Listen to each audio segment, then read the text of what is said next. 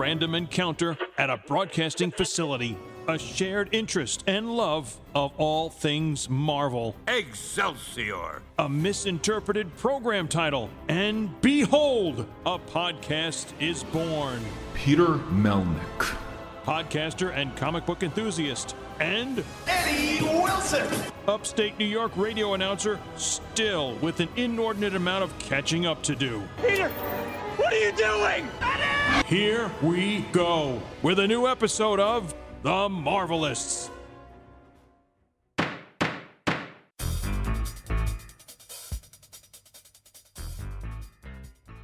Welcome everyone to The Marvelists Presents Legal Counsel, a She-Hulk Attorney-at-Law podcast. I'm Peter Melnick. Eddie Wilson is on assignment in, let's say, the microverse. Eddie got really tiny, and now he's fighting with Bug, who always talks like that and uses the clicking every single time he talks. So, joining us is our pinch hitter himself, Ryan Michael Toon. Ryan, good evening. Well, hello. And by the way, it is evening as we're recording. This recording session is taking place at 8:58 p.m. on Saturday, August 27th, in the year of our Lord 2022. But I digress, ladies and gentlemen. We are talking about episode 2 of our Jade Giantess, Shulky herself, She-Hulk, Jennifer Walters, easy for me to say. Anyway, it's episode 2 on the award-winning Disney+. And Ryan, what is this episode called? Yes, I'm Ryan Brown. I will be representing the other end of the microphone for this. Took me too long to think of a lawyer joke, but there it is. I liked this episode. It's not as fun as last episode. That's for sure. But I still enjoyed it. I'm enjoying the show overall. And we can get into the nitty-gritty why. But overall, it is an enthusiastic thumbs up for the first episode and just a regular thumbs up for episode 2. See, I loved episode 2 almost as much, if not more, than episode 1. So I feel also my enjoyment of this episode and just the show overall so far, it's short. It's not too long, not too short, but it's still short, if that makes sense. You want to keep your tight 5 with comedy, like it's. Oh my God! It's a tight 20-minute comedy. You got your intro, you got your setups, your arcs, your stories, your middle, your ending, and then a little joke to leave you hanging for next week. Last time it was, oh wow, she is She-Hulk and she's gonna let the world know, and this time is, oh, this job's gonna be way harder than I thought. So, each time there's a little joke cliffhanger at the end, which is great. You're supposed to be left wanting more, so it's perfect. And with this episode, how does it start? With her going to a bar, kind of celebrating, I think. I don't know what the word is, but it's definitely the after court bar. She's not wearing her shoes for some reason, even though they show her taking them off. I guess now she's not wearing her shoes again because she goes back into She-Hulk when she's in the bar. But yeah, little known fact, this episode is a special dedication to Quentin Tarantino. Ba-da-da-da-da-da. Well, it's funny you say that because I did not know this, but debate it if it's true or not. In The Incredible Hulk, way back when in 2008, their names for each other while being pen pals were Mr. Green for Banner and I believe Mr. Blue for the leader, Samuel Stearns. I just thought, Mr. Green, because I didn't think too much into it. Now people are telling me, and rightfully so, it's an obvious reference to Tim Roth from being in Reservoir Dogs. Reservoir Dogs. So yeah, it's just now slapping me in the face like, oh wow, I'm dumb. I should have caught that. And it's funny because in the 2008 Incredible Hulk, there are no references to Fight Club, and they're literally there waiting for the audience. Like, Edward Norton is there as the character of the Incredible Hulk, and you'd think they would do a Fight Club reference. To be honest, that's why when he initially got casted, I was like, oh, Peter. Shit. Oh, I know. I just don't see the connection between having an alter ego that loves to beat things up. I don't see it. Nah. Well, Daredevil will be showing up later in this season. Ba-da-da-da-da-da. But it was interesting because, speaking of Edward Norton, we're going to fast forward a little bit in this episode, but there's an Edward Norton reference in a roundabout way. It's like some people are saying it is, some people are saying it isn't, but it most definitely is. And Ryan, the quote basically was Bruce Banner, the Incredible Hulk, played by the great Mark Ruffalo, saying the comment of "I was a different person then," literally, is such a great on the nose, but it's a cutesy little thing where you can go with it as a Marvel Cinematic Universe fan, being like, he's a different person then because he's the smart Hulk now, not a raving, rampaging monster. And then you also go with it on the nose of, yeah, just a heads up, they recasted him in 2012. It's no longer Edward Norton, so enjoy your pie.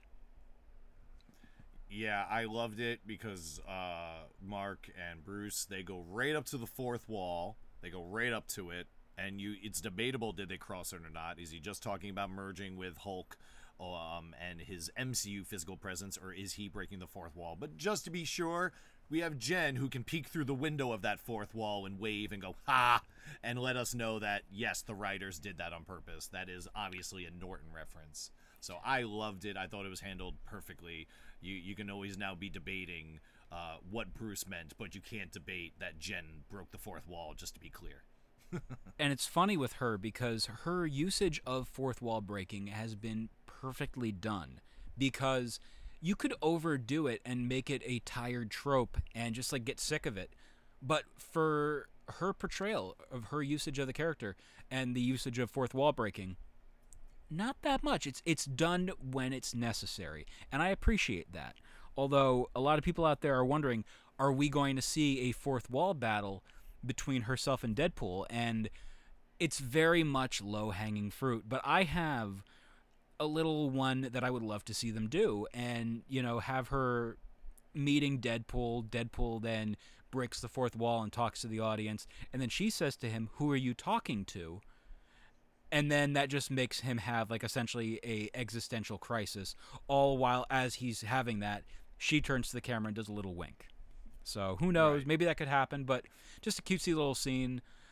But the fact, Here's my elevator pitch for the Deadpool cameo, because I have thought about this as well, is we have She-Hulk either addressing the camera or someone else and complaining that people are giving her crap, that she's just copying Deadpool by breaking the fourth wall. And she can then, I guess, turn to the camera and break the fourth wall and goes, I was doing it way before Deadpool came out. Deadpool just sashays to the right, says, it's true, holds up her original first appearance, yells the date, and then sidesteps left. And that is how Deadpool is introduced. He just jumps on screen, confirms She-Hulk did it first, and then dips. It will end all this anger, all this debate of people like, why is She-Hulk just a girl Hulk that acts like Deadpool? It's like, dude, before you talk, do the minimum amount of research. You have a computer in your pocket.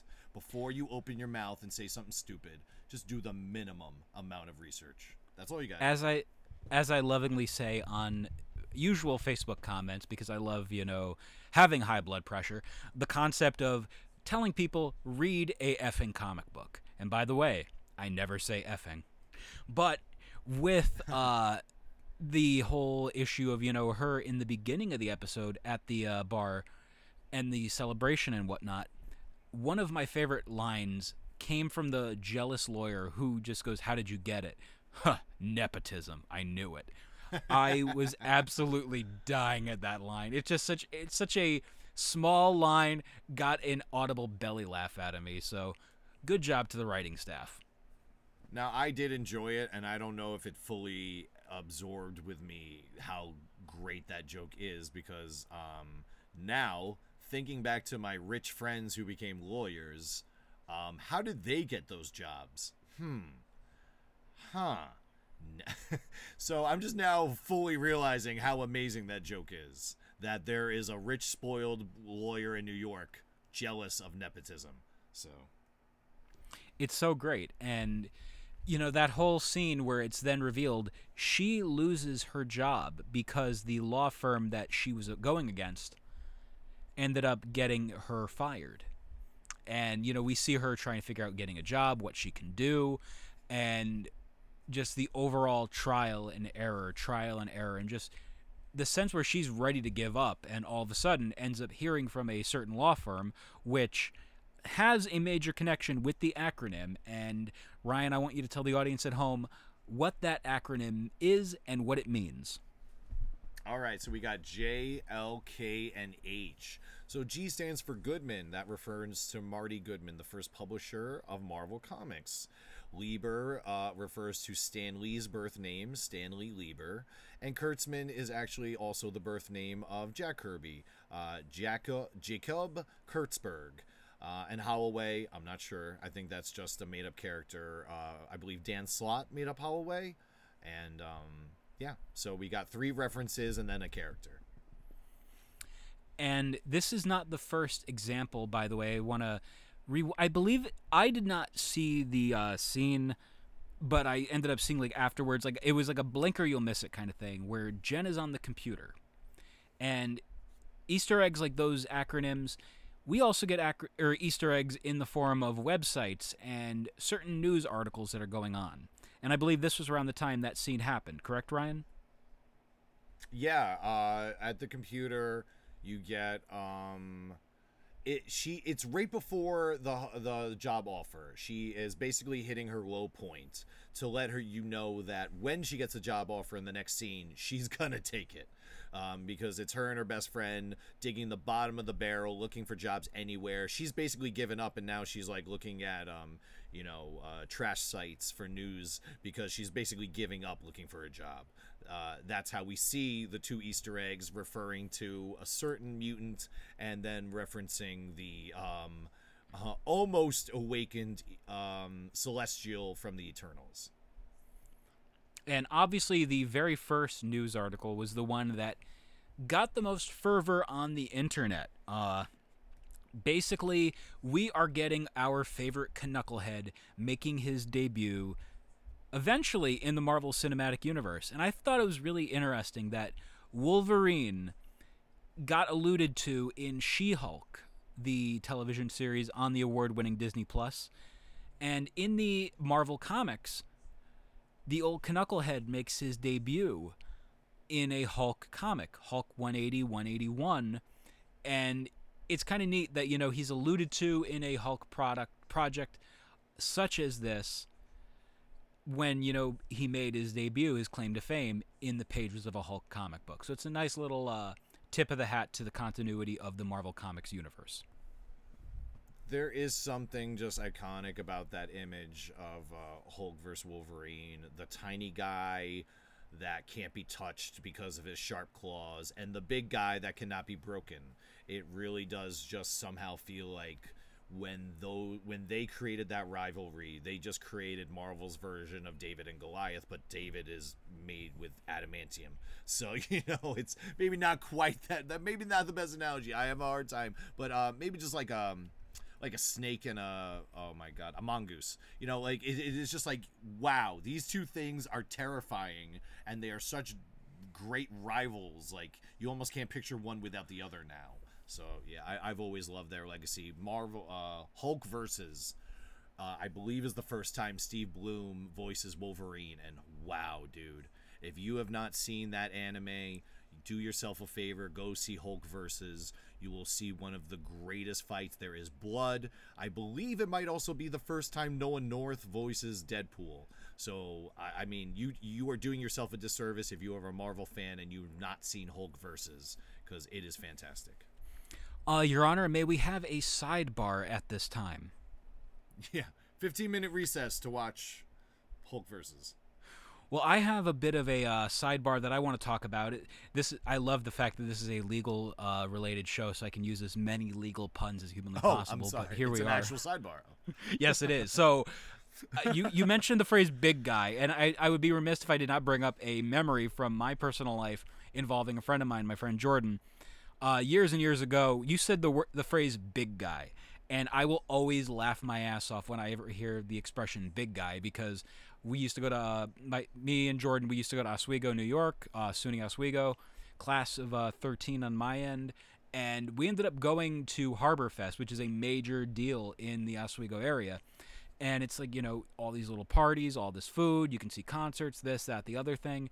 And we ended up going over to the area where there were military ships, and like you could see like submarines. Which, no, I've never been on a submarine, ladies and gentlemen, but I have looked at one. And we see all these military naval ships, and one of them, my buddy Jordan is walking by, and somebody who's guarding all of the stuff literally puts his hand out, blocks Jordan, and goes, "Whoa, whoa, big guy. No, you can't be over here." And the entire day, Jordan had like a George Costanza-esque, conniption the entire day of, "Big guy? I'm not a big guy. I'm not like big person. I'm average size. I'm regular height." So anytime I hear big guy, I will always laugh my ass off. So the point of that story was I like stories. I love the nicknames they have for them in the MCU. So like, especially as a voice actor, Hulk doesn't ever use their real names. Hulk uses nicknames. And that of course is perfectly displayed. Once again, I'm going to double down on it in Hulk Versus. I will try to cup my mouth. It's hard to do a Hulk impression without overloading the mic, but I will try. When he yells for Wolverine, it's always "I will kill Pointy Man," or like it's always something about his claws, or always something about little. And I just love that he never says Wolverine. Like he always just describes him with these fun little nicknames. So it's just a really fun part of the Hulk when they do let him talk, that he never calls you by your name. I think he calls, I can't remember what he calls Spider, little Spider or something. It gets pretty close to Spider-Man, but it's always fun when you get Caveman Hulk. It's funny because when you look at the DC universe, the distinguished competition, a lot of the time you don't hear the characters called by their superhero names. Like I've noticed, like right. in the Snyderverse, he's called the Bat of Gotham because you can't say Batman because that's just a silly idea, or like what do you call? Like there's so many different names. Like I know Peacemaker is not called Peacemaker; he's like literally called by his real name because he's a raging psychopath. And then in the MCU, we get the characters getting their actual names, and in this series, She-Hulk is bestowed the name She-Hulk, and even she admits, what a terrible name. And it's not a great name. It's like I said on the previous episode, say, what should we call this lady Hulk? She's like a She-Hulk or something. Yeah, wait, no, that's terrible. What would you recommend? I'd recommend She-Hulk, Stanley. Get the out of my office. Yeah, that's at the point where the shows were starting to hit, and he was surrounded by a whole lot of people that just wanted to crank out the next thing. So Oh yeah, She-Hulk sounds good to me. Can we market it? Sounds great. So it'll look great as an action figure. That's my segue to saying I did some research on the voice actresses that have played She-Hulk over the years. And I would say what a huge honor for Victoria Carroll. She got to voice She-Hulk on the 82 The Incredible Hulk Saturday mornings, narrated by the great Stan Lee. I don't know, I'm sure you remember that, but it was just a huge part of my childhood. And whenever I got to watch the reruns or anything, like, I'm hitting play, and the first thing I hear is that iconic New York voice saying, "Hello, true believer." And I was just like, oh my God, like I'm there. I am watching a Marvel property. Like I'm not confusing it with anything else. This is Marvel. And She-Hulk was created and made it to TV in less than 3 years. I can't think of a single Marvel character that has been introduced and made it straight to a property in that amount of time. That's insane. That's faster than Gore. That's faster than the mighty Thor Jane. That's faster than almost every other character that people are saying, wow, that got adapted really quickly. She was basically invented for the TV show, was not used in the TV show, and instead a year or two later was used in the cartoon instead. So for me, that was my first, introduction to the character. So I grew up with She-Hulk. I knew that there was a Bruce Banner that could change, and there was She-Hulk that could not change. And that was the whole catch. Bruce had two identities, but he got to change. So sometimes he could be a normal guy and go to dinner and drive a car and be normal. Wasn't often, but he had those moments of being a normal guy, Bruce Banner. She-Hulk does not get to be normal anymore, but she is in constant control. So that was always just the way they separated the two, and I always thought it was poetic. And, I like that they made the Boss Holloway in this version say you can't transform. You have to stay She-Hulk, because I feel like that's the show's way of keeping it true where she feels trapped, and she has to be She-Hulk all the time. So, yeah, some great voice acting over the years from these ladies. Whether they can transform or not, most of them cannot. So most of them just use their normal voice all the time. We had Eliza Dushku on Smash. Maria Canals, who plays Hawkgirl in Justice League, actually voiced her in Marvel vs. Capcom. Katie Sackhoff voiced her in Superhero Squad. I'm a huge fan of Katie Sackhoff's. And epic voice actress, legend, Grey DeLisle Griffin, voiced her in the online version of Superhero Squad. And another voice acting legend, Cree Summers, took over voicing her in the 96 cartoons. We've had some epic ladies voice She-Hulk over the years. So, Tiana Mosley is in great company with She-Hulk actresses. 100%. And again, it's cool to see that this character is at the level she's at. Like, She-Hulk is now a household name as well, It's wild to think. I've always found Marvel to be very clever with their sneakiness. They put them in video games. They put them in cartoons. They start sneaking them into your lives. So before you know it, to some of the world, to, a fair percentage of the world, what the bleep was Guardians of the Galaxy before it came out? No one knew.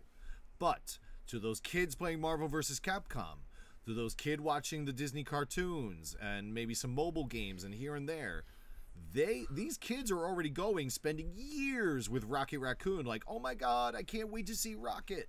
And their dad, their parents, they have no idea what's going on. There's a tree, and there's a Han Solo, but his name is Star-Lord, and there's a oh man, what is Vin Diesel's name? There's a Riddick, but his name is Drax, and so all these other people are just seeing something new, but for kids, it's been around forever. She-Hulk has been around in so many other things. It's her getting something as big as a TV show or a movie is long overdue. Now, what else has happened in this episode? We end up seeing Shulky get the job, and she's immediately faced with a quandary where she has to represent as a superhero. And by the way, she's joining a superhero division of the law firm, and it's like, oh, that's what you want me here for. Great. So Peter, on just a question, because this is going to be debatable till we get an answer. Your impressions: was the comic wall a lawyer who is a super fan of comics, or was that a lawyer who exclusively uses those comics as research? Is he the librarian of the comic books? I would say it's research. It's got to be. Okay. Because there's still that, element, Yeah. No, it's just funny because I have a doctor who, when I go to see him, I'm always amazed because every time I go see him, I would say monthly, he changes his comic books out. And it's just fantastic. I always forget he's going to do it, and then I just show up and there's new comic books on the wall. And they looked almost identical to that lawyer setup. So it was just funny because I know a person in real life that has an office that pretty much looks exactly like that. So he only has Fantastic Four comics out? You did say it's fantastic. Fair enough. Da-da-da-da-da-da. I want to say the last time I saw it, it was all Thor: Love and Thunder because he does the themes. So, a few months before that, it was all Doctor Strange comics and stuff. So he tries to go with the themes. I'm sure if I went to his office right now, it would probably be all She-Hulk. It's funny because you mentioned the whole how that scene is set up. And, from our visit to the Marvel offices in New York City, it reminded me of when you're walking through the one area, like the main office, and you're going by all the little cubicles and whatnot. There's an area where they put out the covers of what that week's books are going to be, and it's like Oh, a cool. proof of the image, a proof of the cover, and it's like so cool to see. But it's like that was like my immediate reaction, like, oh, they're doing that. That's cool. And it's one of those things, like, if you ever have the opportunity to go into the Marvel offices, a little bit of a humble brag, but take that chance, because holy crap. Like, it's funny because I've talked to people in the past, like one person who has been there, he's like, oh, it wasn't that great. I'm like, pardon me, but you're delusional? Because like that was the coolest thing that I've ever gotten to experience, and just seeing the Marvel offices and like watch, like, my only regret, by the way, of going there, that I wish we could have seen, there's an area like the archive of all of the stories, like all of the books, like everything is in there. And I wanted to know, like, when you say everything is in here, does this include like the licensed stuff that you guys lost the rights to? Like, are there Beavis and Butthead comics in here? Are there Power Rangers? Are there what do you call it? Like Rom Ren and Space Stimpy. Knight, Ren and Stimpy, just all these different Let's properties. bring it back to Dan Slott, who wrote most of the She-Hulk stuff we're seeing. That was his Hell yeah. first published work, was Ren and Stimpy. And fun fact, by the way, Spider-Man meets Powdered Toast Man, I believe, is his first time he ever wrote Spider-Man. So it's kind of a cool little goes all like a full circle kind of thing, yeah.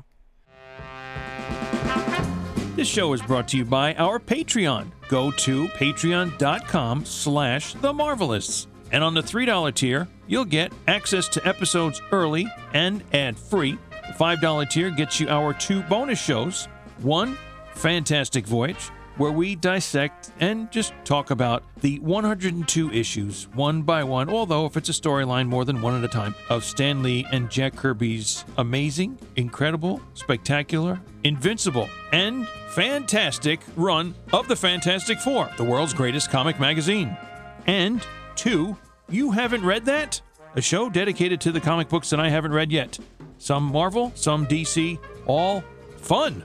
And on the $8 tier, pick a topic of your choosing, not a topping of your choice, or perhaps you can be a guest on The Marvelists. Above all else, we thank you for your continued support. Nice. But in regards to, she gets the job, and now, like, she has to call her cousin, and they're having the conversation. He's like, you're calling me because you want to take the case, and you already set your mind to it. You can do it. You get my blessing. We're on good terms now. He wrote me a haiku, a really nice haiku. And this whole scene takes place after she ends up seeing Blonsky. And Blonsky he's not in the Abomination form. He's literally just a guy sitting there, and he's so ominous. He's too sympathetic. It doesn't feel like the Blonsky, even if he is a nicer reformed Blonsky, it doesn't feel like the same guy we met at the beginning of The Incredible Hulk. So yeah, there's certainly a disingenuousness to it. He mentions his 7 friends, which is very foreboding. It of course means like, well, there are other people that are other reformed villains. What does this mean? And we'll get. What into are that we, in a some minute. kind of Suicide Squad or something? Oh man, it couldn't be any closer a comparison. But yeah. Let's but talk the about one thing I that. do want to say, when you talked about his job, her job, sorry, when she says, she's considering taking it, and she goes ahead and meets with Emil. She calls Bruce. It seems like she's decided, yes, I want to be a lawyer, their lawyer, his lawyer. I'm gonna go work there. But I feel like the one thing she's still not come to peace with is she has to be She-Hulk when she's there, like she's putting on a circus act. And the way he phrased it, Holloway, where he was so aggressive of saying the She-Hulk as if it's a whole separate entity, reminded me of when I was a kid. I loved the movie Teen Wolf with Michael J. Fox. It feels exactly like the way the coach and basically the entire school felt like, we don't give a fuck who Scott McCall is. We like the Wolf. If you're not going to show up to practice as the Teen Wolf, do not show up. And it just, to me, was the exact same energy where it felt like, well, do you even like me, the person, then? Or do you just care about the image I can provide for you. So I really liked that because they did change her origin here where she does not transform, but I feel like that is how the show is making it, where she feels trapped, that she cannot transform. So I love that she made her feel pressure about that. She does accept the responsibility of taking Emil's case. And, I mean, Peter, who could these 7 friends of Emil's possibly be? So I wanted to talk to you about that because we talked about this off mic, and you have your theories of who these 7 are, and let's just get to the point. They're the Thunderbolts. We're going to be seeing the Thunderbolts in the MCU very, very soon, and it's been confirmed by Lord Feige himself at San Diego Comic-Con this past July. I feel like if you and me ever met Kevin Feige, we would have to do the we would have to recreate Wayne's World and just both. Oh, 100%. We're not worthy. So, yeah, it's got to be the Thunderbolts. I added Emil. So if you add Abomination and you want to guess 8 people, these are my 8 guesses. I'll start with the most obvious, and then we'll drift to the maybes. So you got to have U.S. Agent. He's already met with Julia Louis-Dreyfus's character, who I cannot remember her name. I have an open window. Valentina Allegra de Fontaine. There we go. Valentina has pretty much already recruited U.S. Agent. She seemed like she started to get her claws in the White Widow, but then we have her in Hawkeye, so that's a little more on the fence. I would guess Zemo, since we not only saw a kind of redeemed Zemo, but he's a major player in the comics. Abomination, Taskmaster, I'm assuming, Ghost, I'm assuming, and then big question marks. Red Hulk. We would have to do an origin story, and we would have to get a new actor because William Hurt sadly passed away. And then Bullseye. We would have to bring in either the same actor or a new actor. Are we going to keep the same origin story from, the Netflix series, or are we going to change it? But those are the 8. U.S. Agent, Zemo, Abomination, White Widow, Taskmaster, Ghost, Red Hulk, Bullseye. So my 2 guesses of, like, one is going to be an established person in the MCU, and the other person is going to be a debut. And you know what? I'll do an extra person, another debut. So 2 debuts and 1 regular character. But I feel this is how Thunderbolts is how we're going to get Moon Knight into the properly introduced to play alongside the other MCU characters. And the other 2, I feel, are going to be Frank Castle, the Punisher, and Deadpool. Because I feel like this lineup is giving me very much 2012 Daniel Way Thunderbolts era. I would love that. I mean, I collected every issue of that. So you had Frank Castle, you had Elektra, you had Red Hulk, you had Agent Venom, which I am the hugest Agent Venom fan. I have every issue of that series. It's the reason I know that Declan Shalvey is a genius artist. So yeah, I if we could get an Agent Venom, I mean, I would love that, but I don't think we're going to. I'm sorry. What was the one you said that surprised me? You said, who was before Deadpool? Moon Knight. Moon Knight. Okay. The only reason I doubt Moon Knight is because I'm pretty sure we're doing some form of Midnight Suns with Blade. True. Blade That's very true. Blade went around recruiting Ebony Knight. I just combined him and his weapon. Black Knight with the Ebony Blade was recruited by Blade at the end of the Eternals, so I have a feeling we're getting a Midnight Sun. So I think Moon Knight's staying in a supernatural European team. But and by the way, speaking of the 2012 Thunderbolts run, one of the covers on that you might get a kick out of if you know, a lot of comic artists will tend to use photo references for their work, and I'm pulling it up right now on Marvel Unlimited, but there is a page, or the cover of let me see, I believe it is Thunderbolts number 2, but I could be mistaken, so let's see. Thunderbolts, and it is searching. And I was correct. It is 2012. Issue number 3, where it's got the Thinker on the cover. That is literally the artist took a picture of the wrestler CM Punk from when he was a member of the Nexus, I believe, and they just made his forehead really, really big. So I got a kick out of seeing that because I looked at it and I go, where have I seen this before? And the artist literally swiped a picture of the wrestler CM Punk. So Wow. technically CM Punk has debuted in the Marvel Universe a long, long time ago just with a really big forehead. But anyway, back to the episode. Well, back to that point you were making, comparing it to the Suicide Squad, because that ties into one of my big questions. Who is the warden of this West Coast mystery prison? Is that warden Valentina Allegra de Fontaine? I think that would be a huge reveal for the end of the season, and that's how she knows these people. That's how she's creating her Suicide Squad called the Thunderbolts, because we do not have Norman Osborn to do it. We don't have Baron Zemo with that kind of pull yet, so they're letting her do it. So I think she should be the warden of that prison. It just seems like a fit to me. She is 100%. Yeah.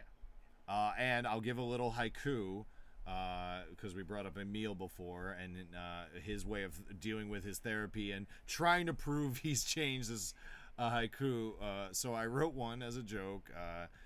Let's see, it's got to go 575. So, She-Hulk has been great.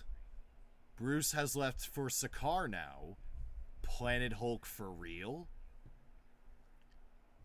So Peter, what do you think's going on with that spaceship?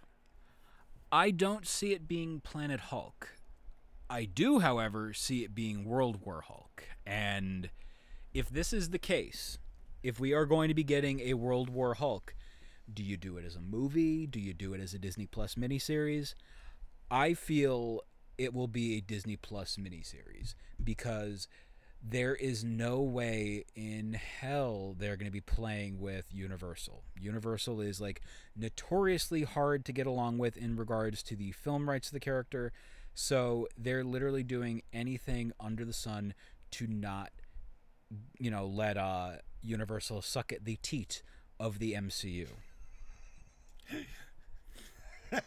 I'm just picturing there was some old school oh god, why can't I think of his name right now? He took over WB Animation in the 70s.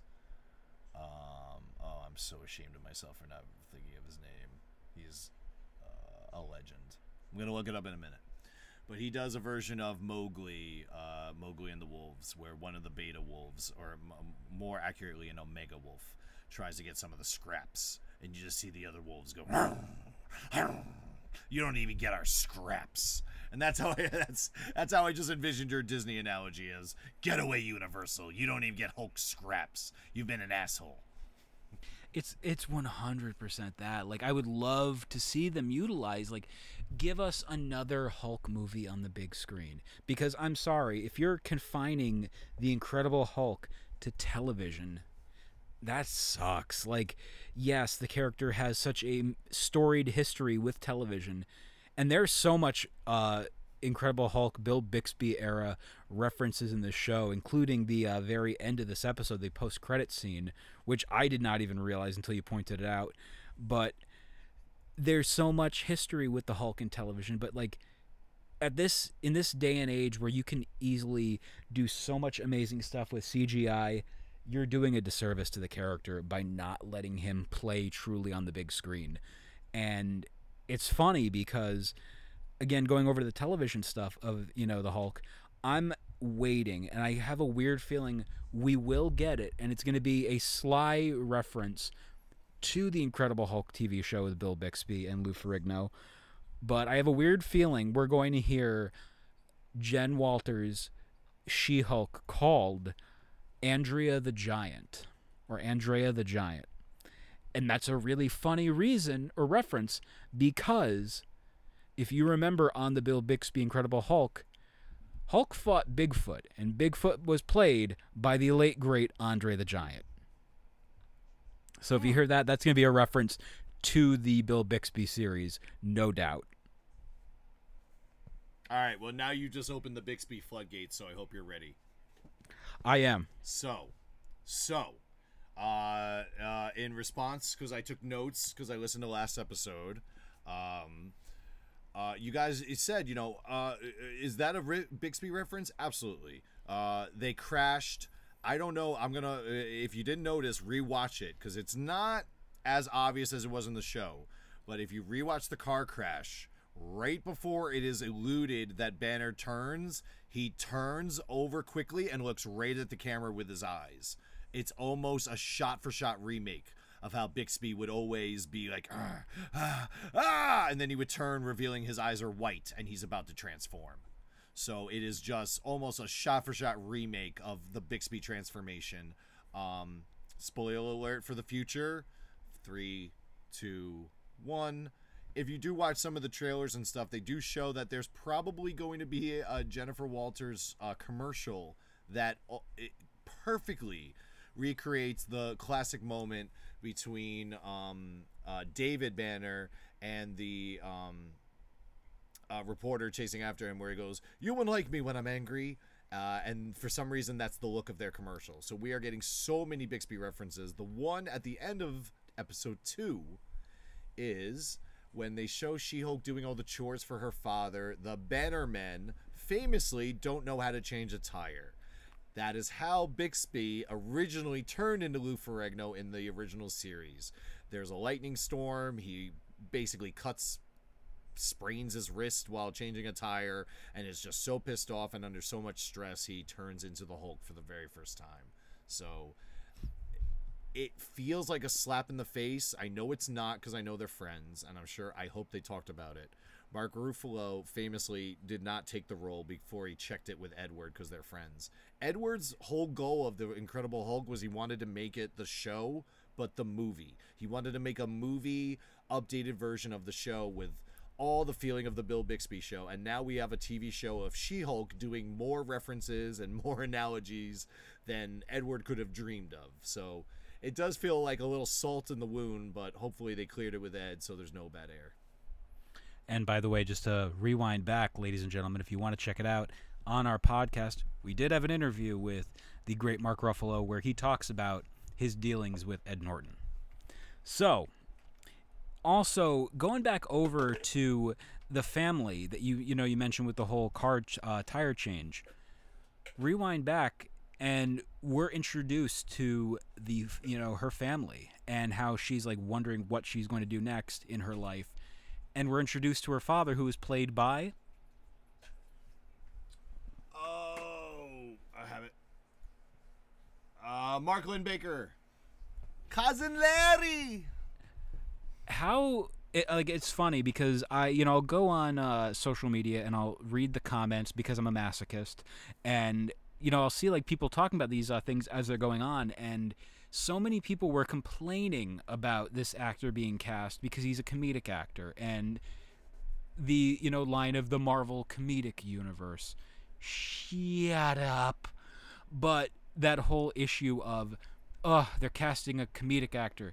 Yeah, it's almost like they're casting them for a sitcom. Huh, what a novel concept. But in regards to this actor, he did a phenomenal job, and like I love how like they just go, I got to show you something real quick, and then they just segue off like shamble on by into the other room. Hey, is everything okay? Blah blah blah. It's nice to see that the family elements of her life. If anyone disparages comedy in my presence, they will face my swift and fierce revenge. You give any person that wants to be talented in Hollywood a dramatic speech and a comedic speech, the dramatic one will be easier. It's easier to remember a time in your life that was sad. It's easier to talk someone into feeling bad for you. It's easier. I don't know why, it just is. It's harder to walk up to a stranger and make them laugh. So I don't know why we're ever disparaging comedians, because if you're a comedian that's now in a role like this, where you're trying to be the lovable comedic relief father, because like he was funny, But in the very next scene, he was the only rock this girl had. You know, she calls Bruce, and Bruce can't get a word in edgewise. It seems to be a running theme of Jen's. If you notice, she does the same thing to her father. Once he asks, like, hey, what's up, honey? She won't shut the hell up, and she's just, like, on a roll now. And he's, like, trying to help her, but he's like, all right, I'm just going to let her lawyer and work this out. So, yeah, I think getting a comedic actor was absolutely the right choice. Because, I mean, first off, what is a comedic actor? He's an actor that was in comedic roles. That's like, you know, I don't be limited just because he's done a previous role. So anyway, I feel like I could rant and rave about that all day. I'll cut myself off there. So now, I think that's going to wrap this episode up a little bit because like we've covered all of the major things with the episode, correct? Let me see. I got some notes from last time. I'll go over them real quick, and we'll talk about anything in length if you care to. I think Mark Ruffalo's mocap has been exceptional. I know a lot of people have been complaining about the CG. I absolutely loved all the little nuances to Mark Ruffalo when she was respecting his therapy. He looked kind of annoyed, but he was trying to control it. I absolutely loved all those little touches. Like you said, we might not get World War Hulk or Planet Hulk. I hope we do. I hope that Sakaar ship is coming and says, hey, Hulk, we need your help because Sakaar without a leader has now been invaded by the Red Prince and the Stone Clan, and they're having a civil war. And boom, you get Planet Hulk. I hope it's a movie. I don't know how they're going to figure that out, like you said, with the Warner Brothers distribution rights, but I'm hoping... Nope, Universal. Yeah, Universal, sorry. So, yeah, I'm really hoping we get Planet Hulk the real way it's supposed to be done, so we can meet the Stone Clan, we can meet his wife, and then we can set up Scar, because, I mean, who doesn't want to see a young Hulk? When Jen, so in reference to the spoiler at episode 1, when Jen is drilling Banner and he eventually snaps, I told Peter this in our pre-show conversation. It made me have a special chuckle because whenever I go to a college reunion, all my friends get together, and there's always one that just can't take it anymore and always disproves the stupid story that his friend's been telling for 15 years. And, you know, eventually he just goes, all right, Tom did not do a backflip. He fell on his back. He rolled off the chair. He somehow survived. He didn't break his leg, but he did not do a backflip. It was the exact same tone, the exact same delivery as Bruce, disproving all her crazy Captain America methods. So I personally loved that moment. I thought his delivery and everything about that whole Captain America scene was perfect and hilarious. Also, I appreciated the fact that she uses America's ass as her wallpaper on her phone. Yes, a little Easter egg for season 2. I'm sorry, episode 2. But yes, if you notice, her wallpaper is, as I salute to the microphone, Captain America's ass. Swiggity swooty, she loves that booty. We get mention of Pixar in episode 1. As we see Banner heart-wrenchingly remembering Bing Bong's sacrifice. So... and you've already mentioned there's a meme about Thor watching Star Wars, so that means in the MCU, we not only have Pixar, but we have Star Wars. So somewhere there's a person thinking that Frozone sounds a lot like Nick Fury, and Nick Fury kind of looks a little like Mace Windu. I also love the idea that somewhere there's a superhero that is a fan of the movie The Incredibles. That tickles me to think that they're out there and those can coexist. That Spider-Man has watched The Incredibles. I think that's pretty cool. And Roxxon gas station. I can't remember if you guys mentioned that in the last episode. I wrote it down just in case. When we see She-Hulk transform for the very first time, when she's being harassed by those dudes, it is right next to a Roxxon gas station, which has been, you know, that huge conglomerate in the background. We don't know if they're as evil as they are in the comic books, but they've been in the MCU for a while now.